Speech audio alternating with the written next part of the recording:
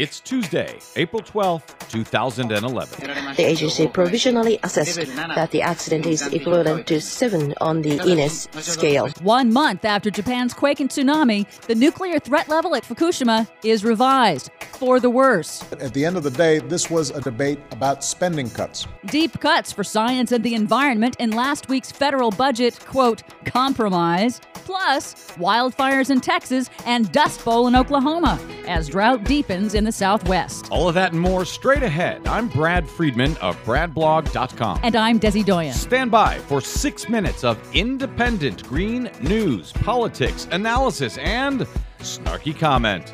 We're trying to score a victory for the Republican people, for the Republican people. We're trying to score a victory for the American people, not for the Republican Party. Nicely done, Indiana Congressman Mike Pence. Freud wins again. This is your Green News Report.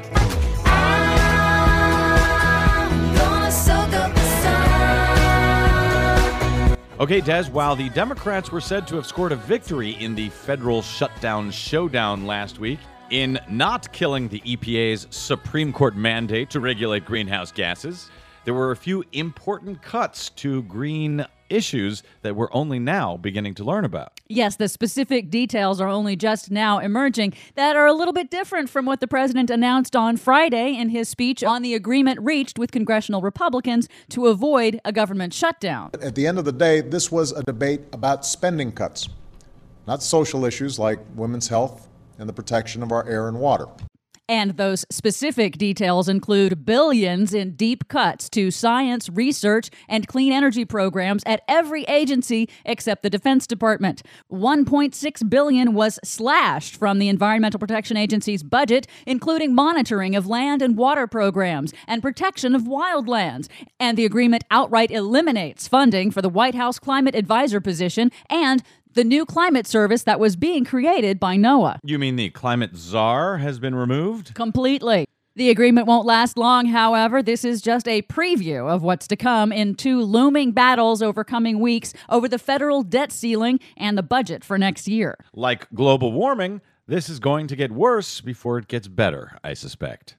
Speaking of global warming, prolonged drought across the Southwest is devastating ranchers' and farmers' crops from New Mexico to Oklahoma and created what the Texas State Forest Service called the worst fire conditions in Texas history. Over the weekend, prolonged severe drought, unseasonably high temperatures, and high winds in West Texas fueled a record number of blazes that have burned over 150 square miles and hundreds of structures. The fires are still not contained. Drought conditions in Oklahoma are particularly intense, matching conditions that federal scientists say have not been seen since the Dust Bowl of the 1930s. Is it a coincidence that just as our economy is looking at depression-level unemployment, we're now seeing dust bowls again in Oklahoma? Paging Henry Fonda. Little Grapes of Wrath joke for those of you paying attention. Of course, while climate scientists say no one weather event can be tied directly to global warming, they do predict an increase in more extreme intense weather events due to shifting rain patterns, including prolonged droughts.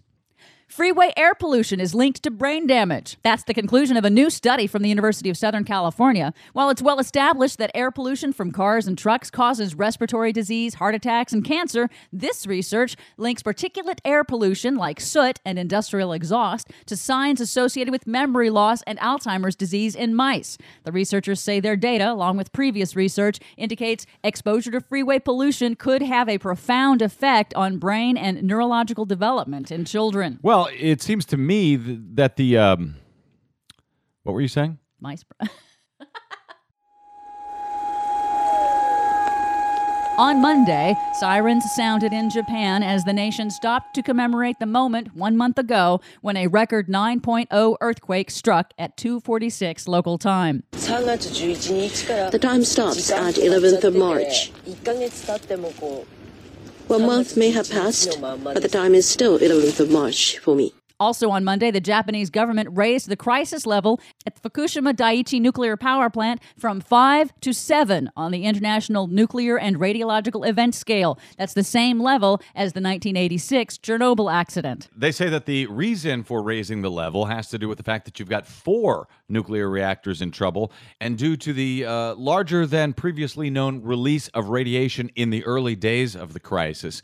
But now with the level at 7, the top level on this particular scale, what happens if one of the reactors explodes? That's a great question. I don't think anyone knows. Perhaps they'll have to rewrite the scale and turn it up to 11. For more on that and the stories we did not get to today, please check out our website at greennews.bradblog.com. When you stop by our website, please consider a donation to help sponsor the Green News Report. We are listener-supported radio and rely on you to keep telling the truth over your public airwaves. You can listen to us anytime via iTunes or on your mobile device via Stitcher, and you can follow us 24/7 on the Twitters at Green News Report. I'm Brad Friedman. And I'm Desi Doyen. And this has been your Green News Report.